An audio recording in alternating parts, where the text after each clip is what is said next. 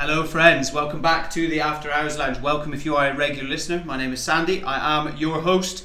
And I always feel like I need to introduce the guest, but you guys are listening to this having already seen who this guest is. So many of you who listen already will know who this person is. It's someone I've been chasing to get on the podcast for a while. We've discussed it heavily about coming on from the first few episodes I put out. He's a man I've known for a very long time, man I've looked up to for a very, very long time.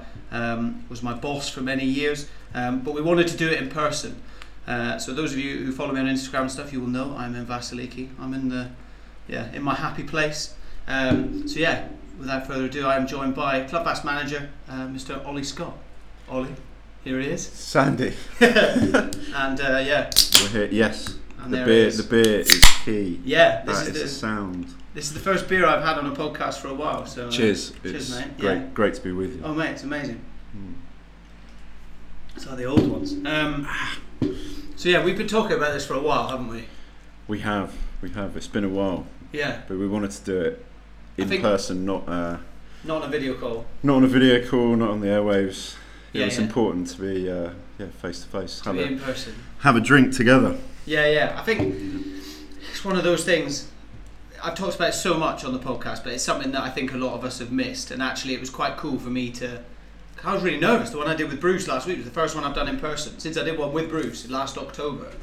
But I think because me and you had said from the beginning, right, we're gonna hold off and do this. It's been kind of one that I've been really looking forward to. Yeah, nice. It's good that we can do it in Vass as well because it means it's got an extra meaning to it. Yeah, definitely.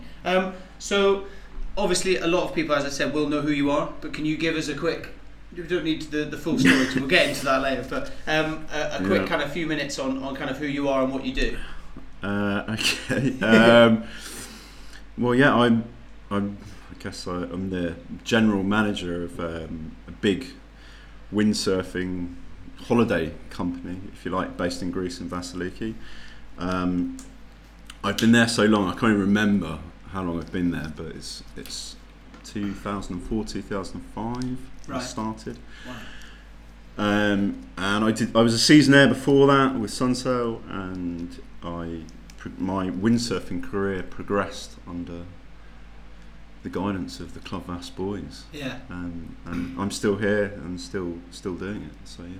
And that's what it's been. Yeah. No, I think when I first came to Vass in 2011, 10 years ago this year, that was my first season, and you were already like established. You were already the manager then, I think. Maybe you were. So did you say 2010? 2011. 11. Was that my first season year. Yeah, I think that was like this. That going into 2011 would have been my second year as the kind of club manager. Yeah. But I think we were still under. It was first. It was Tony and Roger had taken Club Vass back. So yeah, things were changing. Things were different. It was. Let's say it was changing back into Club Vass how I knew it when I first started working there. And what's that? Because obviously, you transitioned into a manager, and a lot of people will have been to Club Vass and they know what it's like, and we'll get into the reputation of Club Vass later. But what's that like going from being one of the boys? Because I know this is something that we've talked about an awful lot off air, so it's something I want to talk about here, and I think it's something a lot of people struggle with when they find themselves in a position of power. Yeah. But what's it like going from being one of the boys to suddenly I'm still one of the boys, but I've kind of got to tell you what to do? Like how? Because there's like you and Colin and Bubble, who's here at the moment and stuff. Yeah, of course. Yeah. Because you guys all came up, and Max as well to a certain extent. Yeah. You guys all came up, and then suddenly you're in charge of all of them. How? What was that like navigating that? Well, I think. Well, I don't know. Someone had to do it. Yeah. the kind of the history of it. There was other managers obviously before me. We'd been through this period where Club Vass was run by Tony and Roger. We had a manager at the time, Shawnee. We had Rachel Brown, who Brownie, Lee's wife. We had Andrea, well beloved, who was also one of the club managers, or hotel manager if you like. And I was an instructor, and Bubble was already sort of established as an instructor, and Colin and me arrived at the same time, although Colin had been in Dahab a little bit before me. Yeah. And yeah, I mean, we all, Marco Vedle as well. I mean, there was a gang of us that started all around the same time, and it was all kicking off. Freestyle was a big deal, and it was all changing. Yeah. And then Tui took over. Right. And Tui's big travel company, and we were sort of like operated by Sunsail, who was under their umbrella. And things changed because they're, let's say, big corporate business. So there was a different structure to how things were running. Tony and Roger were still involved in the background. They're the owners of Club Vass. And then they got Club Vass back after 5 years, and that's when the transition for me was made from instructor to manager. And as you say, how do you going from being an instructor with your mates, one of the boys, to then all of a sudden you've got to run this business, and you don't really know how business works, but you know how windsurfing works, and you know how customer service works, and you've got a really good grasp of what people want. From a let's say from a guest point of view and from a staff point of view. So figuring it all out, and obviously the pecking order. And the pecking order of the boys, and like in you could say in private, like you get a lot of shit from them, but they understood that someone's got to run the ship, and the job had been given to me, and I think they were also they were chasing other kind of career paths. I was going to say that because I swear, like, I spent a lot of time with Colin and things, and what I feel like, obviously Bubble was very much a pro windsurfer, wasn't he? He was like chasing the tour, and then you had Colin that was like the pro coach, wasn't it, of Marco and stuff. Whereas that's what for me as an underling at the time, I viewed it as that, and then you were very much the manager kind of thing.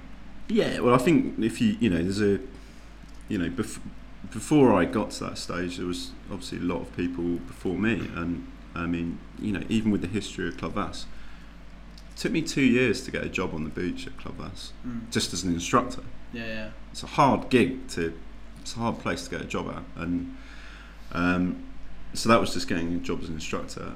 Also, I had to kind of wait to become the manager, because and these are really good friends of mine, Steve Hackey, Chris Hartley, all before me, and it was kind of like, well, Ollie's got potential, and they let me run Margarita, and they let me run Dahab, but they didn't quite really, unleash me on the beast. And I was just kind of in the background, just carrying on doing my thing, and as you say, Bubble, ever the professional pro, doing his thing, and Colin was going down the coaching route, and I kind of just found it just kind of worked with me. And also I think I would never claim to be an amazing windsurfing coach like Colin is. He's unique. Bubble's also very good. Can bore the pants off you, Bubble, but he's extremely good. Max as well. I should also include Max in that. An amazing windsurfing instructor as well as a pro windsurfer. So I think if you put us all in the room, I might not be as good as them at some things, but I was kind of good at covering all the bases. And also taking responsibility, if you like. Someone has to. Well, going back to something you said, because it's something that a lot of people talk about, especially within the kind of Club Vass circle, but also just the seasonaire circle in general. And a lot of people that listen to this seem to be kind of seasonaires and things like that. And that's that thing of what you always said, and you said it there yourself. It took you 2 years to get a job on the beach, and I've only ever known you as the manager of Club Vass. My first season was 2013. You were already very established, but when I approached you in 2012 about working there, leaving a certain other holiday company that bled orange, that's all I'll say. But you were very much like, people have to do their time and all this stuff. And I got a job straight away because you were like, you've done 3 seasons in other places. So you've got this experience, you're coming on as an experienced intermediate instructor. But then as I was there over the years, other people would come on who didn't have that experience, and you go, right, you're going behind the bar for 3 months, or you're going in the kitchen. My little brother did a season in the kitchen. It's the best fun he's ever had. But What is the ethos like really behind that, other than just a bit of kind of banter of, oh, you got to do your fucking time because it's Club Vass? What's the ethos behind that? Well, I think there's a little bit of that. That's probably part of that is everyone has to pay their dues, and that comes from me. Right. Like, you can be hotshot windsurfing instructor, you can be doing scratch Maguchi, forward loops, whatever you like. Yeah. But if you're not ready to deal with people, yeah, like on a daily basis and look after them, and it's a customer service based job. Yeah. So you've got to be able to deal with people. So that's kind of like the first thing. The second thing is, and really this is kind of the origins of it, if you like. I'd done seasons, as you had done, as a windsurfing instructor. Yeah, yeah. And I started at the low level and sort of worked my way up to teaching the high level stuff. And I back in let's say, this is a long old time ago because I'm quite old. The level of people back then was, if you could do a Vulcan or a forward loop, it was like, wow. Because the pros were only doing flackers and shackers back then, and Ricardo hadn't even really invented most of the moves, the switch moves, and we haven't even got onto Goito if we're talking about freestyle windsurfing. So you have to pay your dues, you have to learn, you've got customer service, and then you've got to be able to demo all the stuff. So Tony, who is one of the owners of Club Vass, I applied. He said, yeah, cool, you've got a bit of experience, but you're not quite ready yet, and da da da da da. And I was like, okay, all right. I got to the stage where I could go from Vulcan to I could Spock and forward loop. Right. And then I was grafting for the PWA. I was working for the PWA on the indoor windsurfing event, and I emailed Tony again and said, look, I've improved my windsurfing, I've done more teaching now, blah blah blah. And he's like, yeah, okay, we'll see you at the boat show, whatever. And it was quite funny because I had a go on the pool with all the pros. With the fans lining the pool. Yeah. Like, bearing in mind, like, I'm just working as crew, like just grafting, whatever. And all the pros there, and I'm starstruck, and it's amazing and all that kind of stuff. Yeah. But Duncan, the head judge, and Julian Duval, they gave me a shot on the pool, and I did a Spock on the pool and did a forward loop, and they were like, why are you not in this event? Yeah. And I'm like, well, I don't know, I'm just working, mate. And then Andy Groom, who was running the event, this London indoor PWA event, he said, look, you need to go and work at Club Vass. And I was like, well, I've been trying to, mate. Yeah. Trying. It's like my dream to go and work at Club Vass. And he goes, well, I'll introduce you to Tony. And I've like, so I go and meet Tony near the Guinness tent, funny enough, the stand. And basically Tony's like, yeah, cool, you can have a job, so you've made it, sort of thing. Yeah. And I was like, look, I've got this girlfriend, and he was like, okay, go and get her. And then she's a very attractive girlfriend. And Tony he went to introduce, and he kind of brushed me aside and just went, you got the job, well done. So there I got the job off the back of an old girlfriend. Yeah. So there's a little bit of that. Sorry, long-winded, but it's a good story. That if you're made to wait, you pay your dues, you want it more, and you deliver such like a good, level of instruction. You've improved. You want it more. You work hard. You understand it. If you're given something on a plate, then you feel like you don't need to work for it. Yeah, no one works for it, and that's something that I've sort of learned or taken with me along the way. So. Yeah, because that's quite funny. The story you just told there, that's very similar to the way you kind of welcomed me into Club Vass as well. With kind of you like, we were in Dahab, weren't we? And you were running Club Dahab, and I was one of the holiday club just hanging around. Those of you who don't know, Dahab's in Egypt. It was a windsurf resort, obviously, because of the problems in Egypt, but it was outrageously cheap, so we all just used to go and live there for a few months. And I remember you kind of I wouldn't say torturing me, but it was like, well, I get a job, won't I get a job? And then eventually you kind of just walked up and you were like, how much do you want to work at Club Vass? And I was like, what do you mean? And then you just held it out, welcome to the team. And it was Do you attribute that to why Club Vass has this reputation for having the best instructors in the world and being the best coaching? Because you think there's this model of not only are you just going to come in and just teach, like essentially you're going to wait for it, and once you've got it, then you're going to be Jedi'd as well. Yeah, I think there's a lot of people that worked over Club Vass over the years, and I think the way that we recruit, there is not a big HR department. There never has been. Yeah. It's always been very personal, and it's word of mouth. You can obviously apply for a job, but it's mainly word of mouth, and the bit of proving ground. It's really good to always meet people, like as you just said about the Dar Hub thing. You know you're from Vass, and met you in Dar Hub, see you windsurfing, you're windsurfing good. See you're a good coach. You've got, and we're all in the industry. So I speak to your manager back in the day, and they're like, yeah, he's a really good coach. Like, yeah. I think it boils down to that. Get a good reference, if you like. You can coach, you can party and drink beer, because that's essential at Club Vass. Yeah. And you can windsurf good. Yeah. And yeah, look, it's totally evolved over the years. It was when I first rocked up, it was loose. Yeah. It was a goose.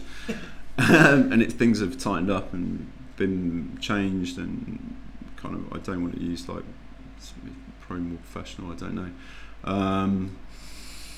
It's changed. It's definitely changed. I noticed it change over my years. I did 2013 to 2017, and 2013 was what I would call still part of the Colin Dixon era. And that's not to take anything away from Colin, but anyone who knows him is that he's the life and soul of a party, and he's an instigator as well, isn't he? He gets everyone he was the best person in the world at getting people whipped up.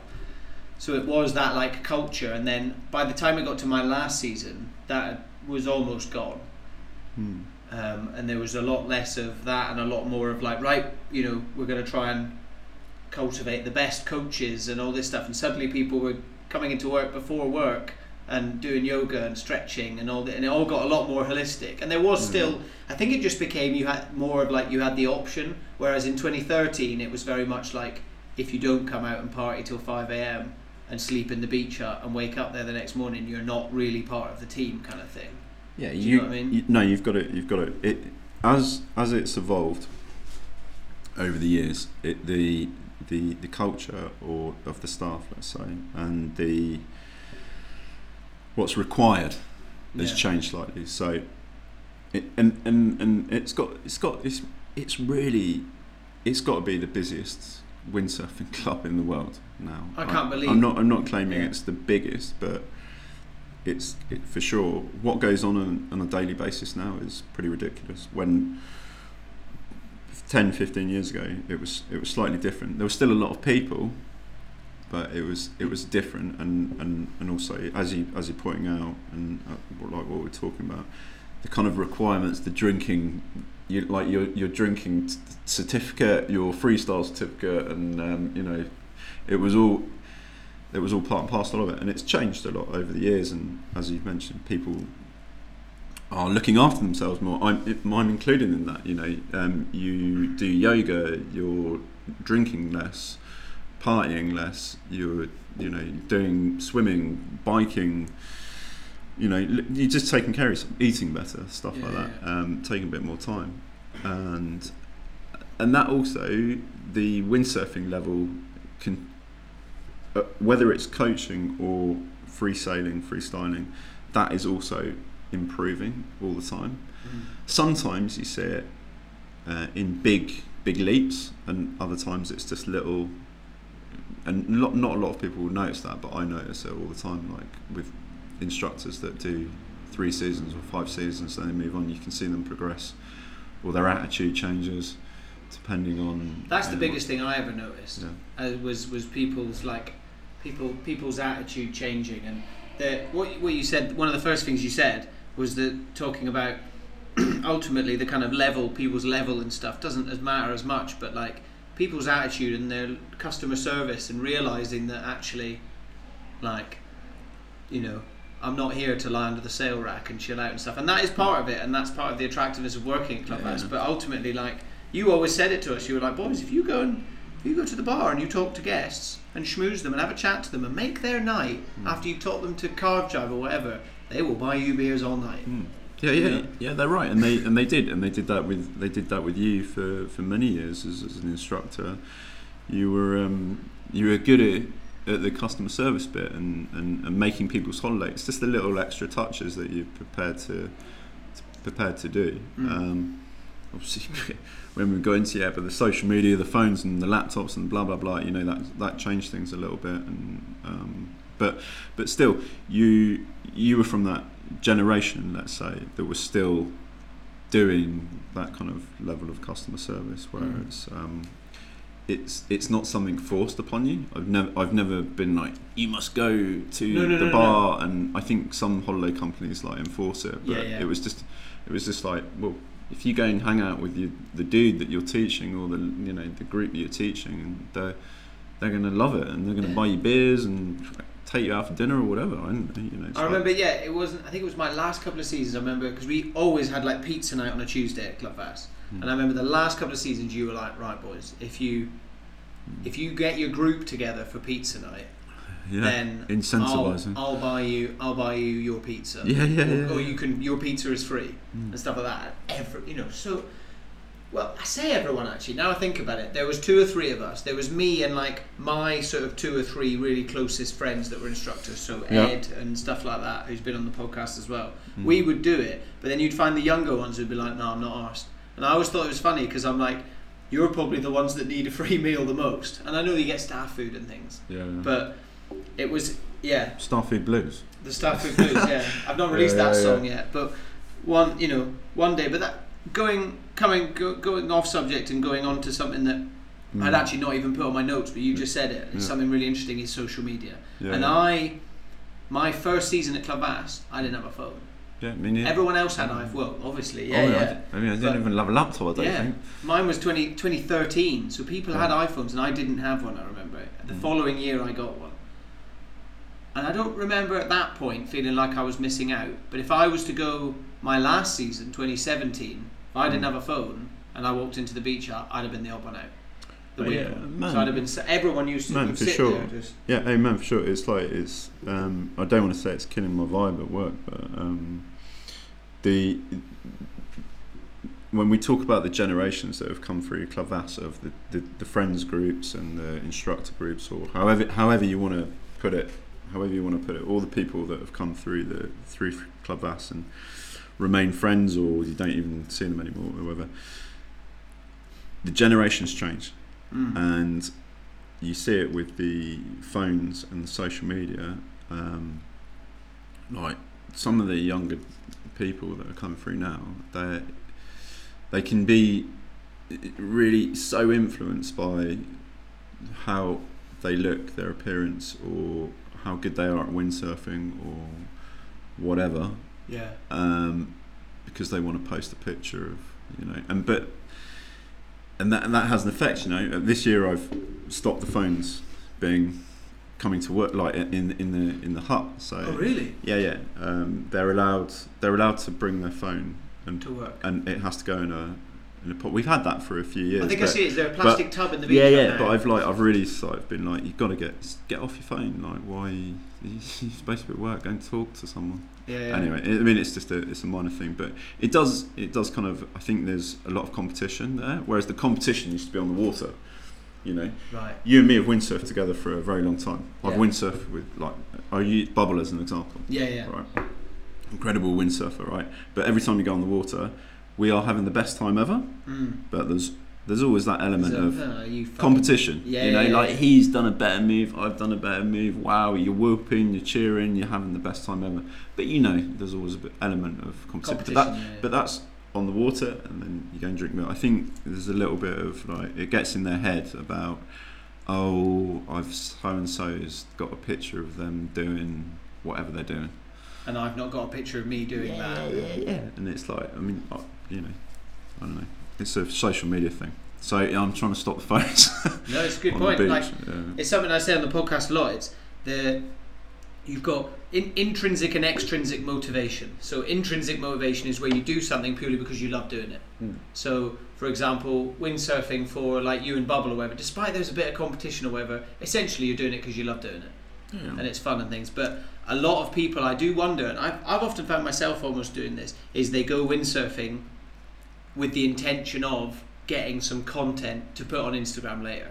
Here's a flacker from today, here's a whatever from today. So rather than actually enjoying their session, all they're doing is looking for something with a GoPro on their mast, or they've got a girl on the beach, or they're sailing on the inside to take a picture. Or dude, I don't even know what TikTok is, but they're doing it, right? And don't get me wrong, like I have I post pictures. I don't regularly, but I do. When I've been doing windsurfing or surfing, and I've got a good photo, I post it. Of course I do. Yeah. Come on, it's like. But I mean, my phone goes off all day, but I'm getting 50 emails, 100 emails a day, and phone calls going left, right, and centre. Especially at the moment in the old COVID times and the Brexit and the peak season as well. Peak season, it's madness. But yeah, I don't know if we're talking about it's just a generation thing. I think that younger people are really used to having devices, mobile phones. It's a bit of competition, social media. I think it sucks the life out of people. Anyway, that's just the opinion. Maybe I shouldn't share that. I think it hugely affects it's hard to manage mental health and everything. People it's really hard. It's really hard for people to manage it. I think even adults, like it's not just about younger people. But anyway, yeah. It's a really different. Well, kind of segueing quite nicely into like one of the notes I wrote and stuff. So a big thing I wanted to talk to you about. So I'm 30 this year. You're 11 years older than me, aren't you? I'm 40. You're 40. Yeah. I will be 41 this year. 41 this year. Yeah. And for anyone who doesn't know, Ollie, he has a much finer head of hair than me. So yeah, you don't look it, mate. But got these pills, mate. You have to sort me out, mate. Hopefully they'll grow back. Got these pills. We need to give some to Max as well. Got this cream. What's that? How do you go about dealing with seeing people leaving seasons and stuff, and then going on and starting and this is in quotation marks, real job? And it's something I talk about on the podcast, and it fucks me off to no end. All these people that come out on holiday and go, when are you going, asking me, when are you going to get a real job, and just enforcing this idea in my brain of I should be doing more. Obviously, you're in a much different position because you're not just that's a horrible way to say it. You're not an instructor. You have a much more responsibility and things like that. But my gig is more permanent. I get that. So even though I am, I am a seasoner, but my gig's more permanent, let's say, and it's more, it's far more of a. I hate to use the term proper job, but you're not. Yeah, it is a proper job. It's full on. Some of the stuff I have to deal with. Yeah. And I do all the recruitment. I manage all that, and Tony and me work on the kit, and then you've got the managers at Club Vass. There's a huge amount of communication that goes into it all. So, if you want to call it a proper job, it is a proper job. But I'm very lucky. I'm very fortunate in that respect that it came my way. The way it came about, as I was, I was an instructor and I was waiting for the opportunity. And Chris and Steve, the guys before me, got the opportunity. They got the nod before me. Yeah. That's the way it. It's the way it is. I'm still really, I'm still really enjoying it. It's been really tough the last couple of years. Obviously, pandemic. Yeah. Brexit, everything. Things changed a lot. Yeah. But I'm very lucky to have the sun on my back, the wind in the sails, and. Keep going and hitting 40 or whatever, and being like. Did you question anything when you? Oh yeah. Of course. Like, I question it every year. Yeah. Being honest with you. Because I remember even my last season a few years ago, and there's always the rumour of Ollie's thinking of. Yeah. Look, I think what happens is you basically.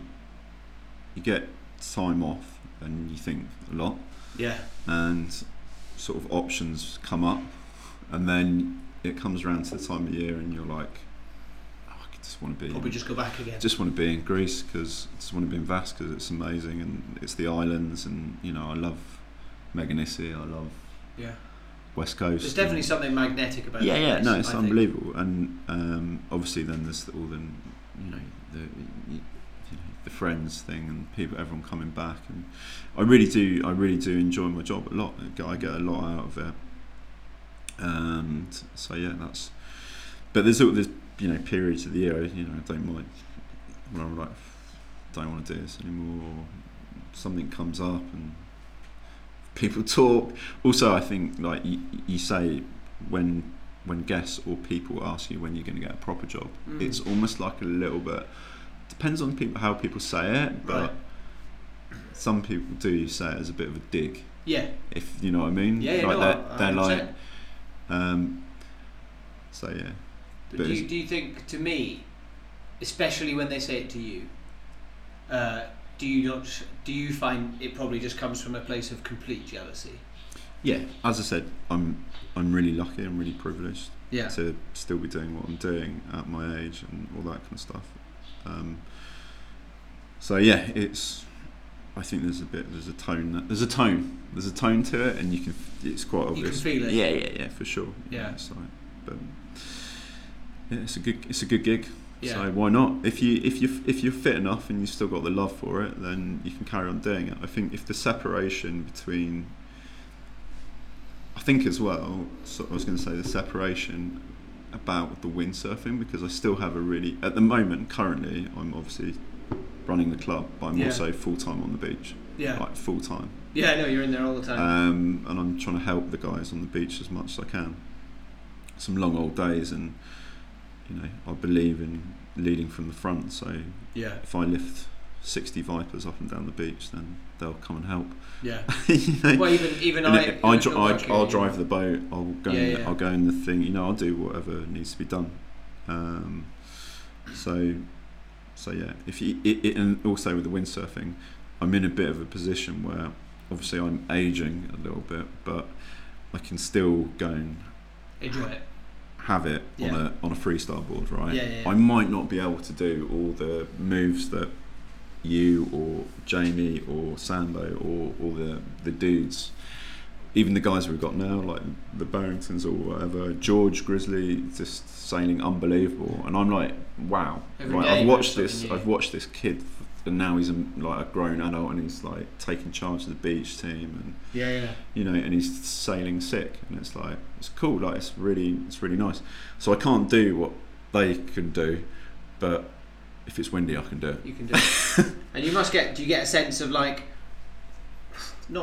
you get a bit of rewarding kind of feeling looking at people like George and things like, knowing that you're like, I've essentially moulded this guy into, and that's not taking anything away from him at all, but not at all. I think George he's seriously pretty focused on his windsurfing as an example, and But as a person as well, I nod my hat to him because he's done a lot with his windsurfing, and he's ever improving, and it's good. It's really cool. Yeah, it's cool.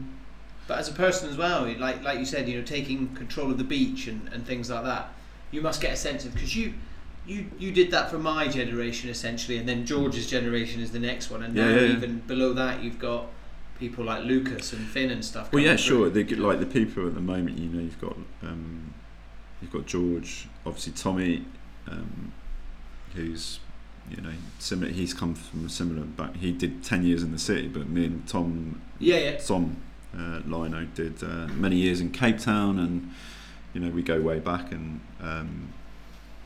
you've got Rachel, who's doing, she's doing good, and Sophie Barrington, Vulcans, amazing. Dan Barrington. So there's he's doing moves and loops and spocks and flackers and all that kind of stuff, and probably shouldn't leave anyone out. I can't remember. Yeah, they're all ripping, right? And then even younger than them, because they're in whatever, and then like Lucas and Finn and that lot coming through, just shredding, and it's great to see, and it's great to watch, and sometimes I just go out and I go windsurfing with them, and I don't want to do the moves they do because I can't anymore. But if there's a good gust on, then I'll pop a loop. You've still got, that's the thing though. I think as long as you know, like you said, you still got the crowd pleasers. It's a good connection to have exactly. with the beach staff. So I think there was a really good, like, if you put like your generation, there's some absolute shredders. You know, yourself, Ollie T, obviously Jimmy, Ali, Paul, Eddie, Jack Sear, all those boys. Regardless of the windsurfing ability, like such a good bunch. And you can't leave the cross shore official out. Like, no, the girls, shredding. You know, I like think downwind 360s, changed. duck jibes, and I mean they're a really interesting bunch, because I think you're about to say like they changed things. I think they changed things for the girls. Totally. I think girls went from being, and again, this is not taking anything away because I definitely took part in it.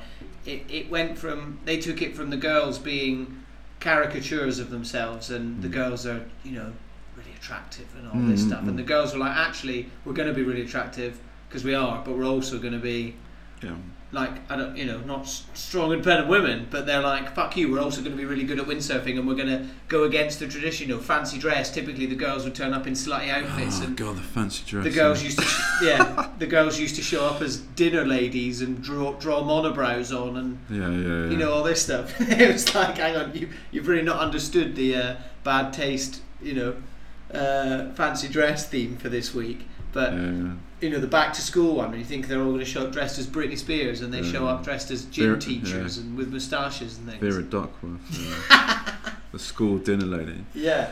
No, But that brought us to me, for like my girlfriend Heidi as well, coming into it with those girls already there, I think it made Heidi feel like, it's cool, here, and she didn't feel like she had to, I don't know, like be really skinny, or not that she's not. Heidi doesn't listen to this anyway, so it doesn't matter. But not. But do you know what I mean? Maybe I'm. There wasn't like. To say, but you know what I mean by it. Look, no, I get what you're saying. I think there was the female windsurfers that we've had at Club Vass as instructors. All of them have been really awesome, and it's, if you like, there's a bit of there was the cross-shore girls. Obviously I knew them before, and if I Emily, Laura, Emily and Millie, they're all called Emily and Millie, and they were amazing, and they changed the game a little bit. Not there was obviously good female instructors before that, but they really stepped up to they were bossing the there was just a gang of them, wasn't there? They were bossing it on the water with they were learning moves, so they were pushing themselves, and they were soaking up all the information. They were partying, they were good with the guests and customer service. It was really good. It was a really good time in what I feel my time as a manager. There was a really good bunch of people that I had the privilege to work with, really, and you're included in, that's part of your generation. It's not to take away from the current group of people or any of the staff that I've worked with or whatever, but there is a real good the Seater boys. I've mentioned Charlie Jones, Anna. There's some really really cool people that I've had the pleasure had the pleasure of working with, and hopefully they've learned a lot, and all the boys like the Jimmy and Ollie with the super high level windsurfers, instructors and DJs. Top DJs, which I love a beer with them on a beer next week. They try. They're that's something as well that I've found now that I've left my Club Vass career, and all of my generation have. Every single person that has left Club Vass, to me, when I look at it, has gone on to do something fucking cool. Not even necessarily fucking cool, but whatever they've gone on to do, they've done very well at. And to me, and this is what I've said it on so many podcasts before, I think that's not a coincidence. Club Vass for me just gave me this not only it gave me confidence, of course, but it just gave me this mindset of first of all, just do it, then it's done. just fucking get just do it, then it's done. I say it all the time. It's something I do now every day. As soon as I get up, I start working because then I know it's going to be done, so that I can chill out in the afternoon. But this do it then it's done mentality, but also just this like, you can just talk to people. Doesn't matter who they are, whether they've just arrived and they barely speak a word of English, or an 8-year-old kid who's really nervous, or a 60-year-old man who's been windsurfing longer than you've been alive. It doesn't matter who they are. If you go into a room and you can just chat away to them and find common ground and blah blah blah blah blah, instantly doors are going to be open for you. And I think that's what, for me, that's what I took away from Club Vass, and clearly it's what everyone else did, because everyone else seems to have just done amazing things. And it's not necessarily like just cool, like Charlie, cool, he works for Formula One now, filming that, anything like that. But people just seem to have gone on and found something that they enjoy doing and are succeeding at it. And it seems to be, to me, it's something that's come from Club Vass. I know perhaps this is an odd thing to say to you, because essentially you're like still there, but to me you're like the architect of that kind of mindset. I don't know. Look, there's been so many people that have worked with Club Vass, for Club Vass, with me, with you, with whatever. And look, some people have like a really good time at Club Vass and take goodness away. Let's say, they might come a bit wet behind the ears to start off with, or they learn a lot, they improve, you get a lot of life skills, right? Because it's I don't mind admitting this as well, it's just like many years ago there was the banter, let's say, was to a level where it was pretty extreme, and that's really dulled down now, and it had to, really, because it was the world was changing as well. And I've obviously taken that on board or whatever, but look,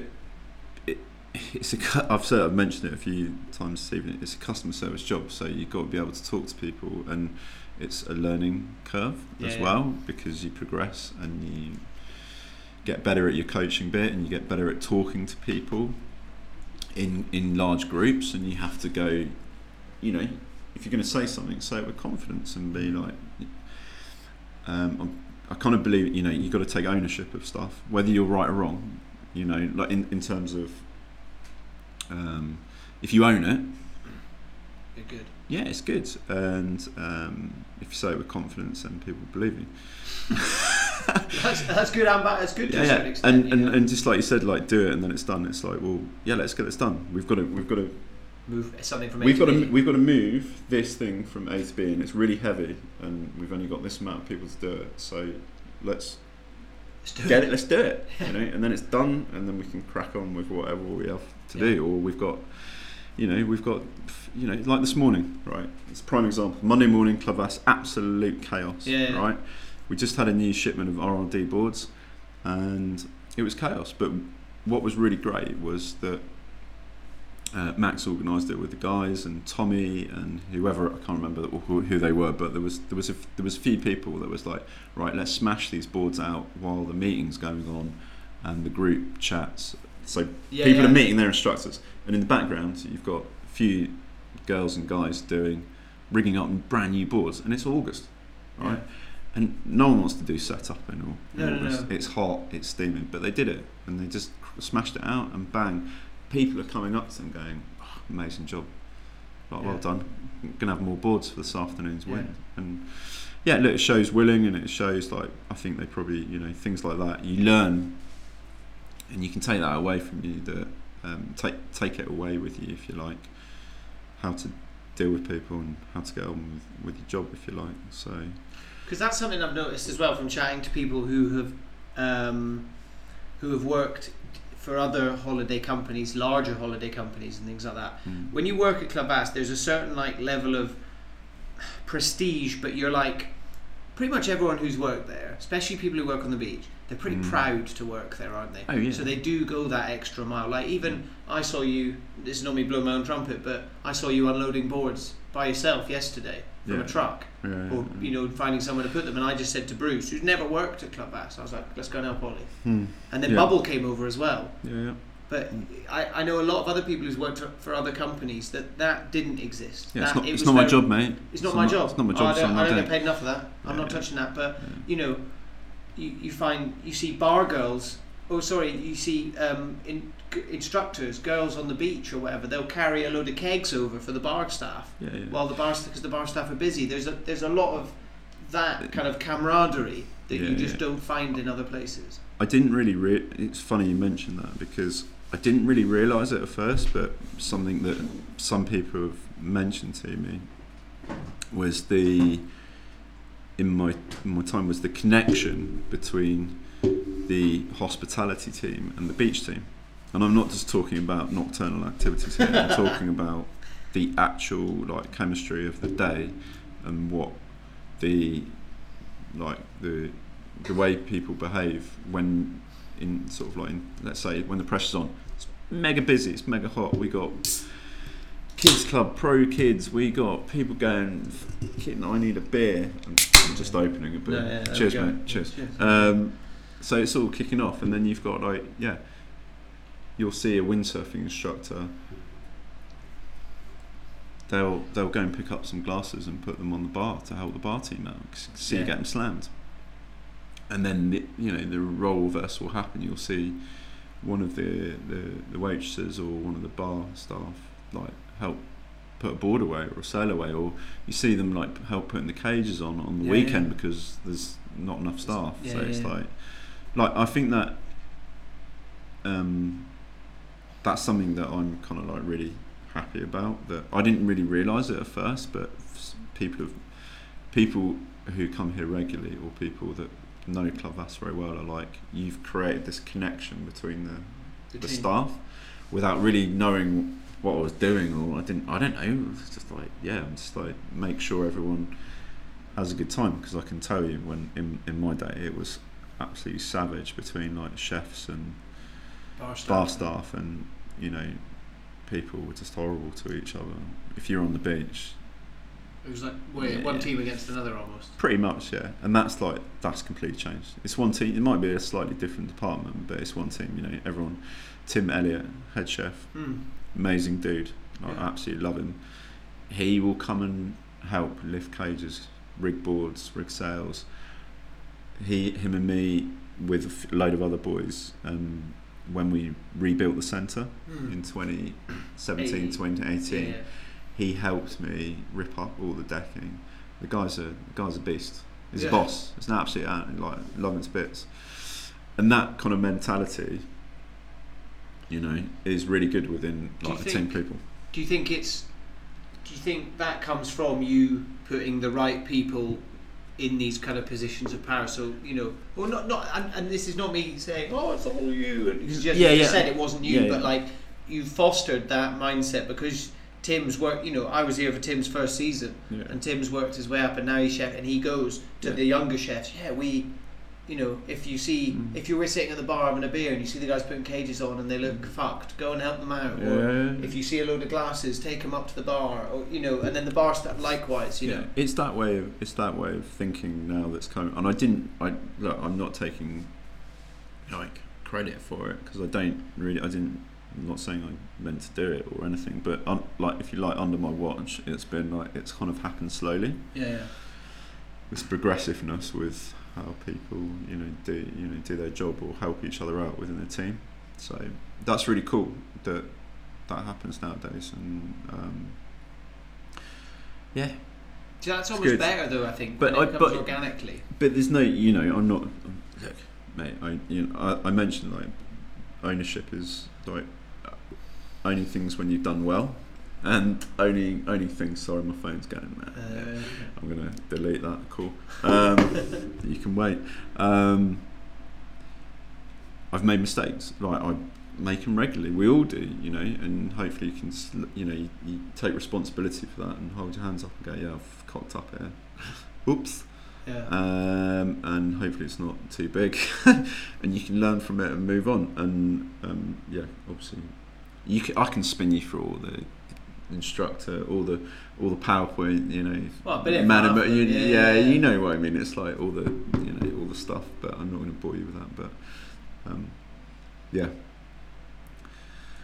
It's it's really it's fucking interesting to actually kind of not look back on it, but look at it from that kind of point of view.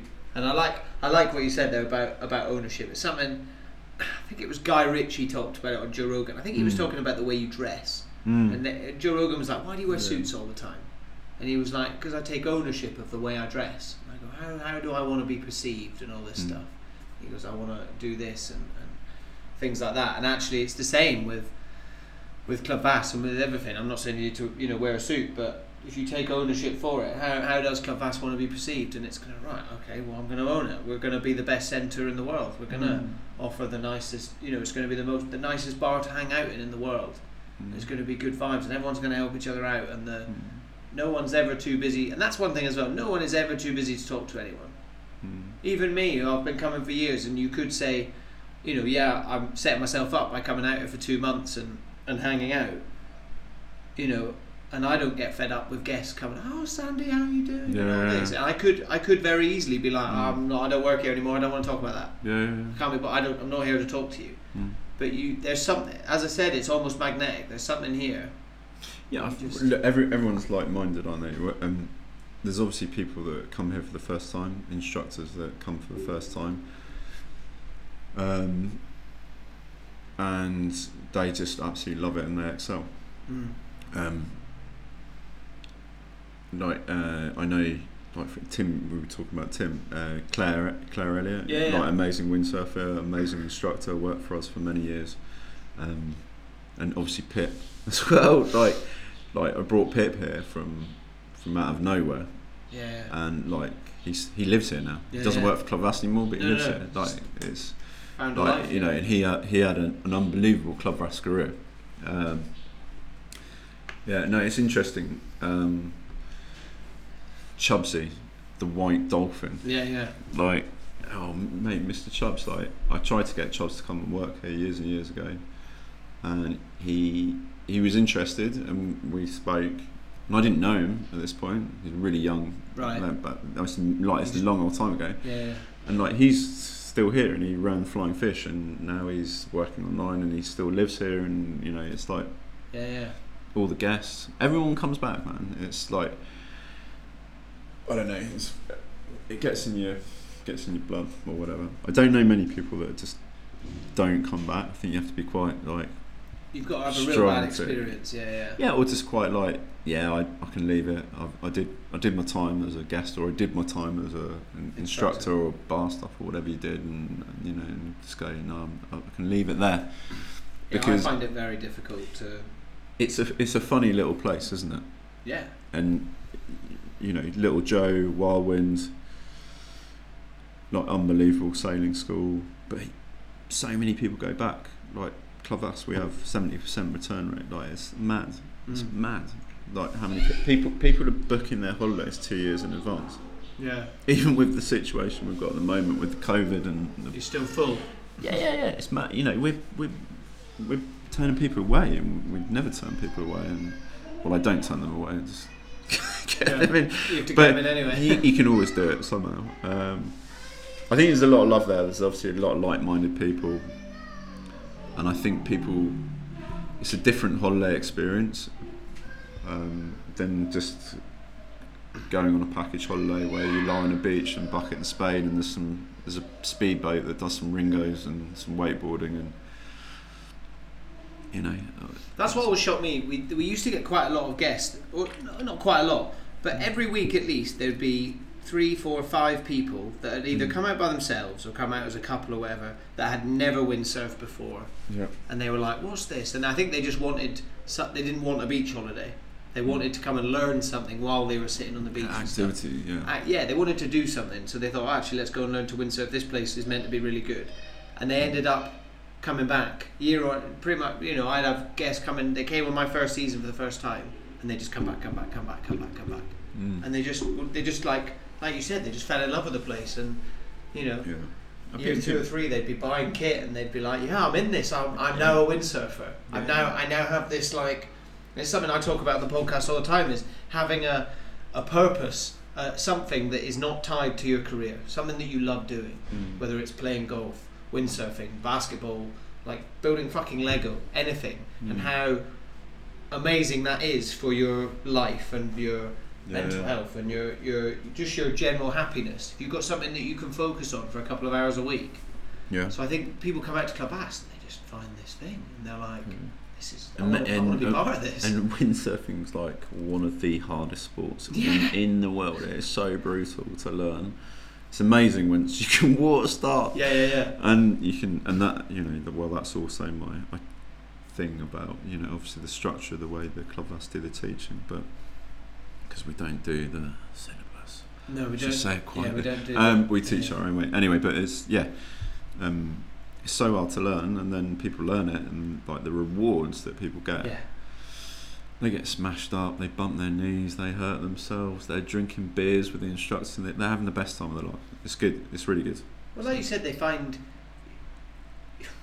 common interest. You find a tribe. You find a tribe of people. Then you go, oh, this is fucking sick. Mm-hmm. How do and then you find out, oh my god, there's a lot of people in the UK that do this. Yeah. Like whatever country you're in, really, there's people that do this, and a lot of them have been here before. And now maybe I need to buy my own kit. And even if they don't do that, they go, well, we're coming back next year. We're doing this. We're doing that. And it's I remember thinking that's such a great, and I think it's why I now have this such strong belief of like. And because I've got it myself as well with windsurfing and things, but like find something that you enjoy, because so many people go through life without it, and they just live, you know, they love, oh, what do you like doing? I like going out and get smashed with my mates. But it's like, well, what else do you actually, you know, like doing? A lot of it's word of mouth. It's not, you know, it goes through family, friends, instructors. You go online, you hear about Club Vass, whatever. There's not a huge amount of. It's not like we do a massive media marketing campaign. No. You know, so you don't need to, as you said, you're full. Yeah, it's just busy. People are banging down the doors. You can't answer the emails quick enough. So yeah, it's good. Well, I've got two more things I want to talk to you about. The first one is booze. Booze, drinking. Regular listeners of the pod will know my relationship with drinking has changed massively, particularly in the last we're in August now, 8 months, in the last year, to the point where I don't actually really drink anymore, not because I get hungover or I'm getting old because I'm 30, because that's not fucking true at all. I still don't mind, but more like a just brain and like, I hate using the word mental health on this podcast, and I don't really know why, but I just found it was making me anxious the next day of what have I done and what have I said and all this, rather than actually just having a sore head. So I just haven't really been doing it, but I did drink for many, many years, and we've had a lot of outrageous evenings around the world together and things like that. And something I talked about, I did a podcast by myself about booze and about my changing relationship with it. And a big thing that I spoke about was 2015 was my third season at Club Vass. And I had a bit of a tumultuous year, shall we say. I perhaps was in a relationship I shouldn't have been in. I got quite stressed, and every Friday night at Club Vass we used to have a barbecue and a bit of a party, and without fail every Friday night I would get outrageously drunk and make a bit of a fool of myself and do something stupid. And I remember you taking me aside in, I think it was like it was August. This had gone on for far too long by this point. But I remember you being like, right, because I remember my mum was here. She used to come out sort of August time, middle of August. And I remember you took me back round the sail rack, and I remember crying, chatting to you, being like, something's wrong here. And you were like, yep. I remember you being like, it's booze. Yeah. You're drinking pints of vodka and soda lime every night, and you're doing this and you're doing that. And after that, for the rest of the season, you didn't ban me, but you were like, just drink bottles of Heineken. And I think you told the bar staff, you were like, don't serve him spirits and all this stuff. And the remarkable thing is it worked. And part of me is like, it worked because I didn't drink as much. But I also actually think a lot of it worked was because we just talked to each other for 10 minutes, and you were very much like, I did this a few years ago when me and a chick broke up and I met another chick. And you basically done, and the more I think about it, the more I'm like, actually, I think that conversation was what helped, rather than me drinking Heinekens for the rest of the season. Yeah, I don't want to be like, what's your relationship with booze like? Because that's such a vague question, and I know I've just given you an absolute word salad. But what can you say on this subject? I suppose. I like to party. Yeah, well, so do I. That's the thing. Look, I mean, recent times hasn't allowed it so much, but look, I guess people that know me obviously know that I was renowned for being a big drinker, a party man. You know, I used to really enjoy the party, and but also I know myself quite well, and there's no denying I've made many a mistake, and when I've been on the booze and had too much to drink, or I've been let's say frustrated for whatever reason. Mm-hmm. And it's something, you know, we talk about the ownership of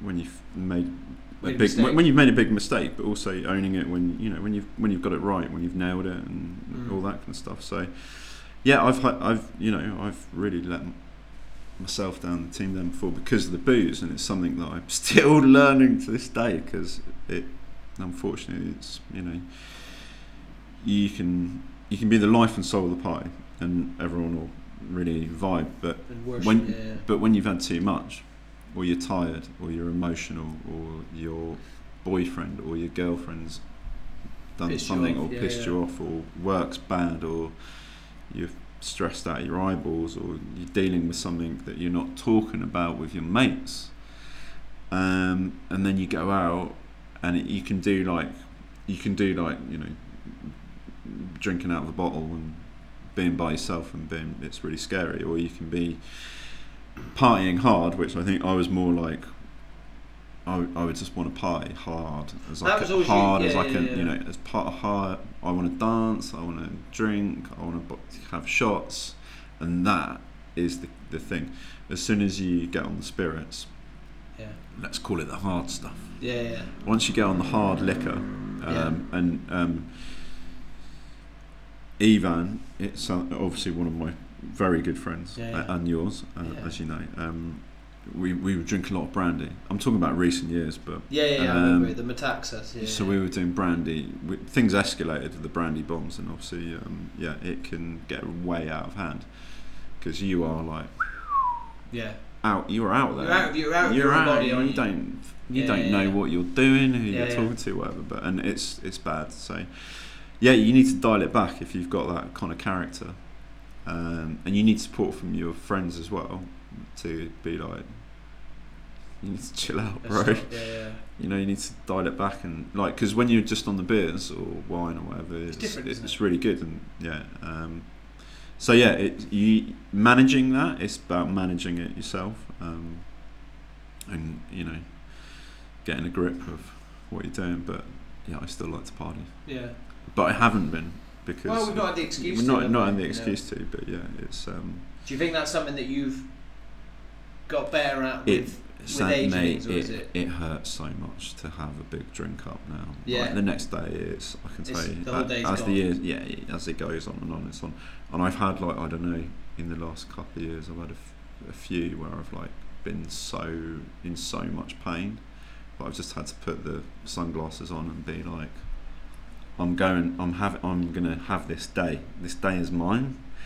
And I'm getting it by the scruff of the neck, sort of thing. And you've got to. If you stop, that's it. That's when it hurts. So you just got to go as hard and fast as you can. Well, drink lots of water. That's something Club Vass teaches you as well. It teaches you how to perform under pressure when you are really at your worst. I'll never forget. Like, me and Ollie T talk about it all the time. One duck jibe lesson in 40 degrees on the lawn. And you, like you say, sunny's on, hat on, like you're basically asleep. Yeah, because you're trying to, and we were just tagging each other out every 30 seconds, because I'd be like, I need to just go. I always haven't mentioned my mother yet, but she always has so many wise words. Right. And she'll be like, well, look, if you want to play big boy games, you've got to pay big boy prices. That's the consequences of your actions. So, you know, you've got to be prepared for that. And I always remember that because obviously at the time having the best time ever, and throwing beers in the air and dancing, and it's wild. It's bar mitzvahs, it's absolutely wild. And then it's all wrong the next day, and you're like, you don't even know what you've done. That's what kills me now. Oh, I saw you last night. Yeah. And you're like, oh my god. That's why I get the fear. And then you're like, oh dear, I've got to pay the price for this now. Yeah. And you've got to take it on the chin and be like, yeah, made a mess of it. Who do I need to say sorry to? Yeah. So yeah, and that's not. I'm maybe talking about myself there, but it's not.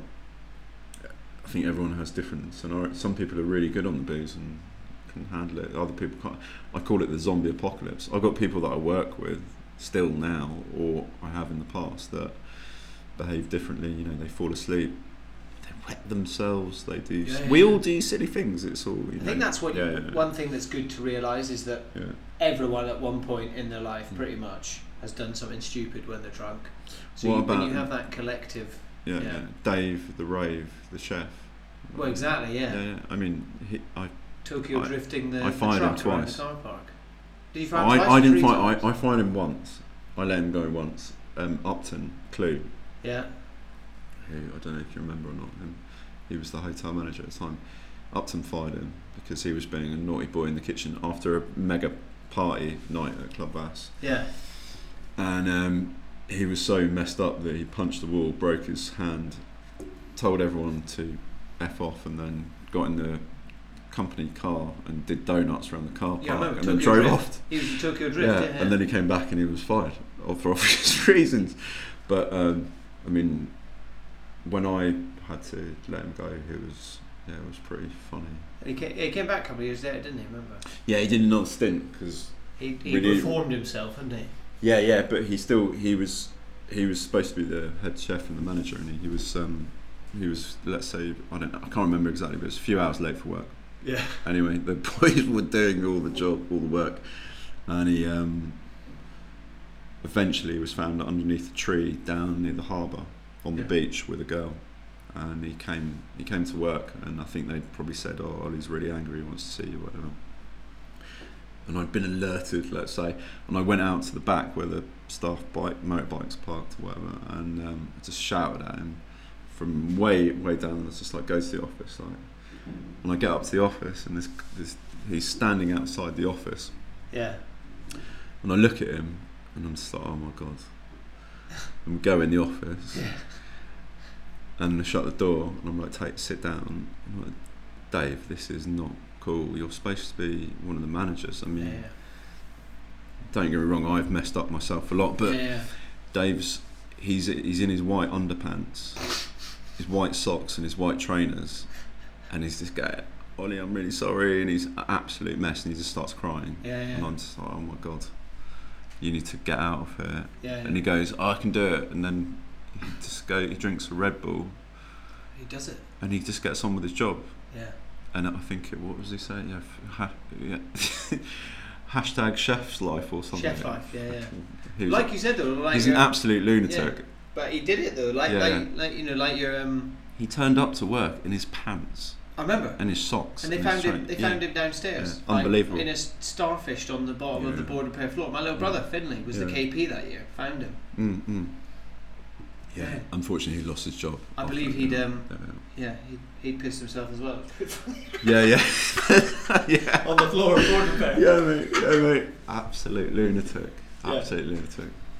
What's you have this thing. This is something that's not on my list at all. But now we're talking about it, so we're in. But you have this thing we were talking about it the other day. I was talking to Simon Aost about it, who's managed Nielsen for many years. Yeah. We were talking about the fear of hearing your keys. Of hearing your keys jangling, and you go, "Shit, Ollie's coming," and all this stuff. How do you balance that, like, intimidation of "I'm the boss and I know what's up," to then being like, "It's all good, and I'm going to buy you beers, and we're all going to have a lovely time, and you can talk to me"? What's that? Have you found that difficult, or is that just something that's come with experience for you being a manager of people? Yeah, look, it's part. It's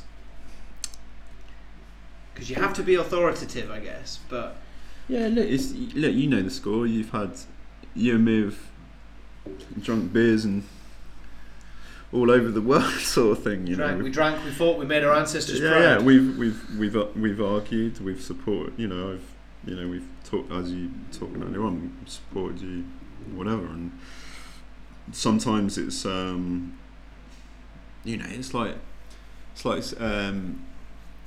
Sambo is part of the history, part of Club Vass or whatever. Amazing windsurfer, hard as nails, great instructor, loved by the guests and all that good stuff. But he's an absolute wild man as well. Absolute wild man. And sometimes you were part of that era with those boys, and sometimes it's it's really tough love. Yeah, it's really tough love because you got to, I've worn all those t-shirts. I've made all those mistakes and I've learned from them, and then they have got to learn from them as well. Falling off your motorbike, breaking up with your girlfriend, being pissed, getting too drunk and making a fool of yourself. And like you say, the keys jangling or whatever, because I've got this bunch of keys or whatever, but and everyone goes, oh my god, he's coming, but then it's like, you're going to get a bollocking and you're going to get told off because you've been a twat. Yeah, because you've messed up. So take it, and it's done. And then it's done, and then we'll move on, and then we'll have a fucking beer. And we'll be friends. Yeah, exactly. So that's the way it is, and I don't know. That's just the way it rolls with me, I guess. Yeah. So. Yeah, definitely. And then finally, I feel like we already sort of touched on it. Oh fuck! I thought something else I want to talk to you about. Anyway, something we've always said, and we always joked about it, especially when we were in Cape Town and things, and we were always like, we're the Lost Boys. I'm fucking Peter Pan, and you're all the Lost Boys. Of living this dream, and we're travelling, and we're in Cape Town for 3 months, and then we all come here for the summer, and we all do this, and things like that. And I perhaps feel like you've talked about this already, but as you get a bit older, and you mentioned your mum always has some really wise words of advice, and that's something we've got in common. I've never met your mum actually, but you've met my mum quite a few times. She's never been here, my mother. That's mad, isn't it? No. Always goes to Spain. Is she? Yeah. Does that bother you, or you just leave it? Is she very much like, it's your turf, you do you? No, it's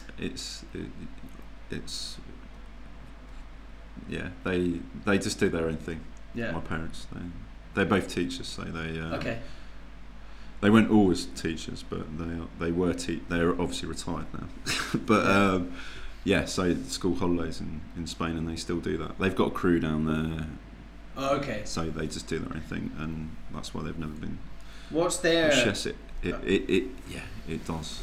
It hurts, because I see everyone's family. I know it must be. That must be difficult. Yeah. Your brother's been here though, hasn't he? Yeah, my brother's been here. He's been to Margarita. It's done the Hub thing. We hung out. Yeah. What's that like for you then?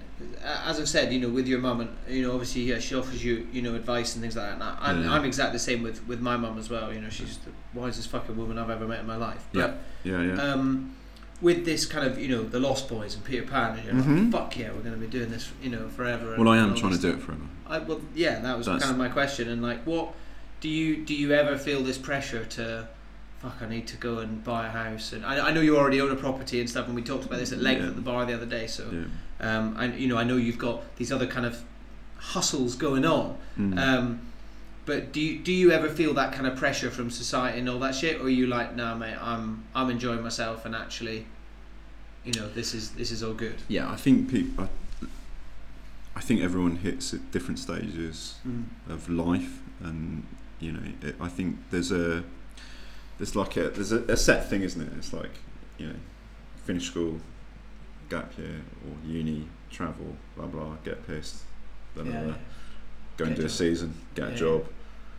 Okay, then you have boyfriends or girlfriends throughout that period of your life. Yeah.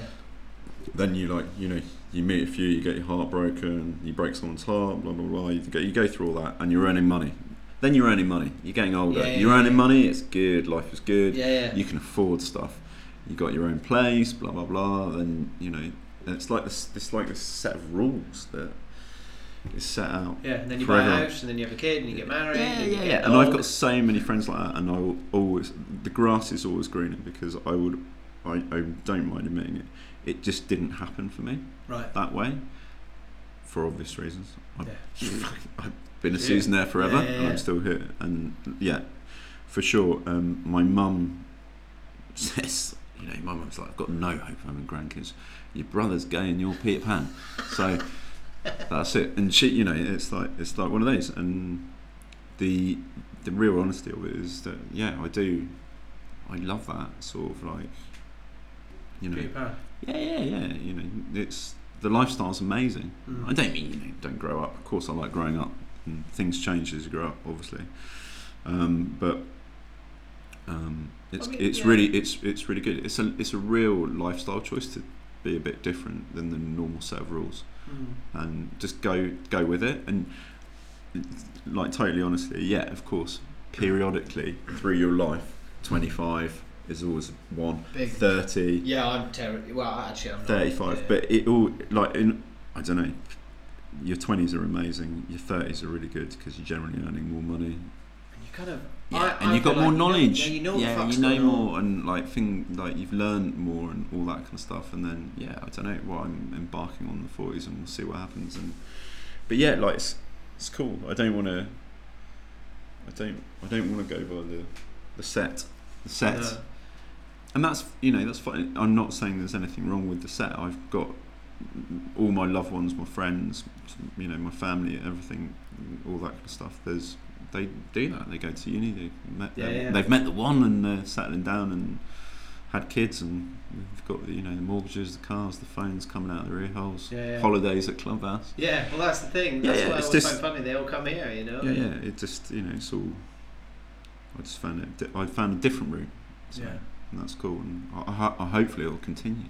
Once again, that's so awesome to hear, because like I've never known anyone to actually speak to you about this, even though we joked about the Lost Boys and all this. And that was years ago when we were in Cape Town and all this. And there's always it's going to be all these last year and all this stuff. So it's actually great to hear you, and like everything you've said, and kind of a theme of this conversation, I guess, is that taking ownership thing.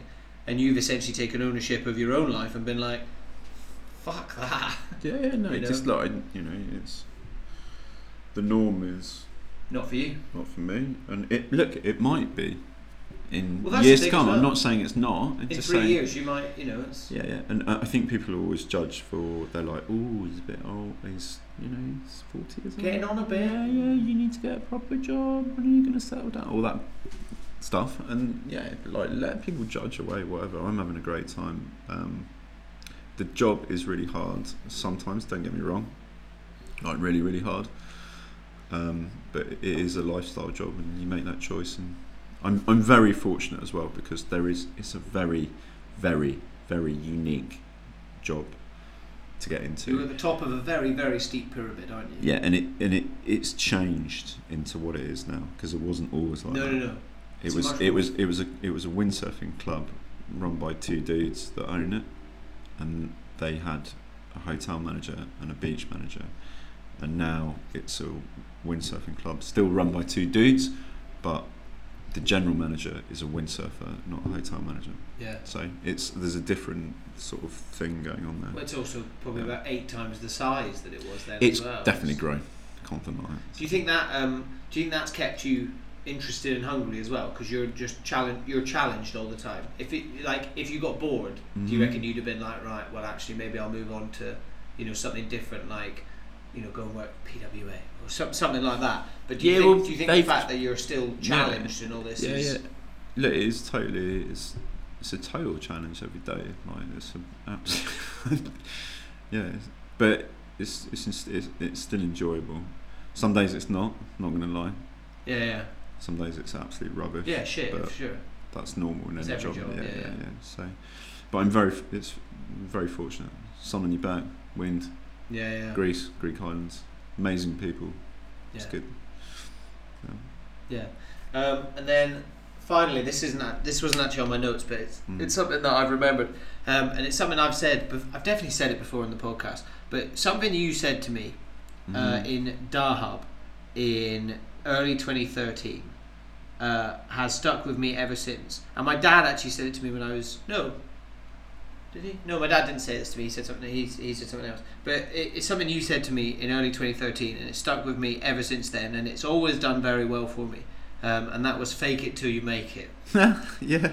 That's something you said to me, and I remember I applied that immediately when I arrived here for my Club Vass season, and I met a guy called Nick Green who runs a company called Watersports World, who have a brand called Mystic, which are a huge brand within windsurfing, kitesurfing, things like that.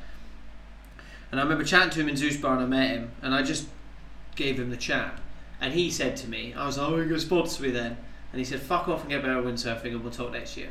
And I remember while I was chatting to him, schmoozing him at the bar and just faking it basically, my friends, who I don't need to name, you probably know who they are, were behind Nick swearing at me and wanker sign and who the fuck are you talking to this guy. And 1 year later I sent him a couple of clips of me windsurfing, and he goes, "Right, let's do this." And he sent me a catalogue and said, "Order whatever you like." And I ordered wetsuits and I ordered all this stuff, and none of my friends had this. But because I'd done that effort and things, and I completely attribute that to you telling me that. You were like, because I remember you giving the speech and being like, I remember going to Boardwise with a shopping trolley and being like, I'll have foot straps, I'll have this, I'll have this wetsuit, I'll have these hoodies and t-shirts and boardies and all this shit. And I was like, I don't want to pay for any of that shit. So I was like, I'll fake it till I make it. And I still don't believe I ever actually made it. I think I just managed to fake it the whole time, and I kind of still am. Even with this podcast, and still, I guess you could call it imposter syndrome now, of like, when the fuck are they going to find out and pull the rug out from under me and things. But I kind of feel like I've been waiting for that for almost 10 years now, and it hasn't happened, so maybe it's not. But that, to me, that was such an amazing piece of advice that came from it. I know this isn't a question, but it's just something I kind of wanted to say, because it's something that's I still think about now with the business I do now and with the podcast, of just, fuck it, I'll just message someone. And, with it, I don't. I know what you're talking about directly, about the obviously the phrase, let's say. But I think that comes from a time when Bubble, me, Colin, Muzzer, and Lewis, all those guys and people that I looked up to as well. It was like, look, you've just got to get the ball rolling. You've just got to put yourself out there and go, this is me, this is what I'm doing, show winning, or show your clips, show your pictures, and also there's quite a power that comes with being an instructor at a big windsurfing school, which as soon as you've got your foot in the door, that's it. Then you can use your personality to create a better opportunity for yourself. So fake it till you make it, because sometimes people don't want to, and it's like with the whole recruitment at Club Vass, it's like there's probably some really good people that have slipped through the net or not got the opportunity because I've been too hard on people, or not given them the chance or whatever. But it's a big thing. You've got to go for it, got to grab it and fake it till you make it. And when you make it, then you'll get a pat on the back for doing a good job, and you'll get rewarded when you get there. So like getting given free harnesses, rash vests, wetsuits, whatever it is, I don't know, free equipment or whatever. So it's good. I still remember it now, and I still make fun of the boys that were standing behind them, because I'm like, I was sponsored by them for my entire Club Vass career. 5 years I get sent a catalogue every March, April. Order whatever you like, mate. It's great. Every year I got it, and I know that's, like I said, in the grand scheme of things, perhaps that's not amazing, but that's translated into almost every aspect of my life, from the business I run now to this podcast. When I try and reach out to slightly famous people I've had on the podcast, I've just been like, I've just taken this like, do it then it's done, and fake it till you make it. And fuck it, I'm just going to message this guy and see what happens. Exactly. Another way of saying it is, if you don't ask, you don't get. So if you ask the question, or send the CV with the pictures and the video clips and go, this is what I do, then people will take it on board. And sometimes you have to try twice, 3 times to get in. And once you're in, and people get you and get your personality and then you're in and you're on. But if you don't, Well, that was something I learned as well from Club Vass and all that stuff. Is like, if you don't try, then if you don't put yourself out there. Then. Well, and also like the worst that's going to happen is they'll just say no, and you've missed out on nothing. Yeah. They'll just say no, and you're like, okay, cool, no worries. Yeah. But also like, there's this whole thing that used to be around of like, it's not cool to try. It's not cool, not cool to try and all this. And actually, I think a lot of people viewed Club Vass as that, and it's all the Vass holes and all that stuff. But it's like, actually, we're all probably trying a lot harder than every other place, because we're all trying to get sponsored, or we're all trying to negotiate. Like me and chatting to the guys at Mystic, or yourself and the guys back in the day talking to Boardwise, the shop, or or anything that you've done. Bubblebee sponsored by Animal for 20 fucking years. All this stuff. It's like, well, actually, it's pretty cool to try, because you get loads of stuff, and you get a lot of opportunities. And look at Max. Max had an unbelievable windsurfing career, but he's still there. Still there, still sponsored, still doing it. Still on the front page. Yeah, amazing. Like, obviously front it's covers and now, stuff. And, like amazing. Yeah. So, yeah, exactly. Well, we've been talking for a fucking long time. Have we? Well, that's just mates having a chinwag. Well, yeah, exactly.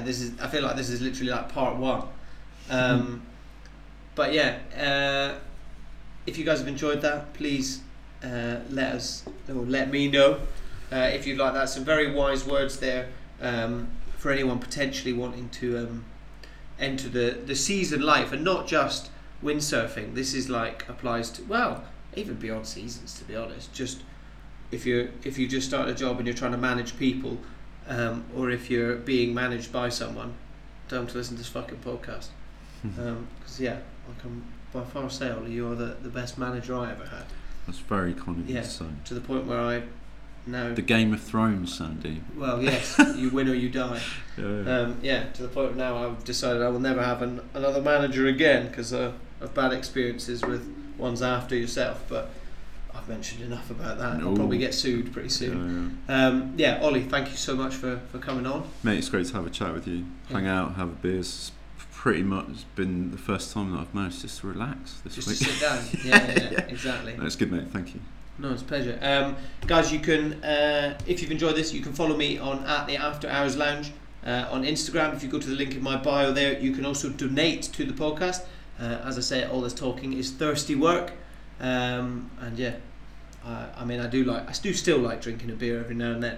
Any donation is much appreciated. You can join us as a monthly donation as well, which is only £2 a month, but it all goes towards helping me being able to allocate more time to create these podcasts and everything like that. Because as I said, this ain't my job, and all those people that seem to say podcasting is their full-time job, I still don't believe, because you don't earn very much money doing it.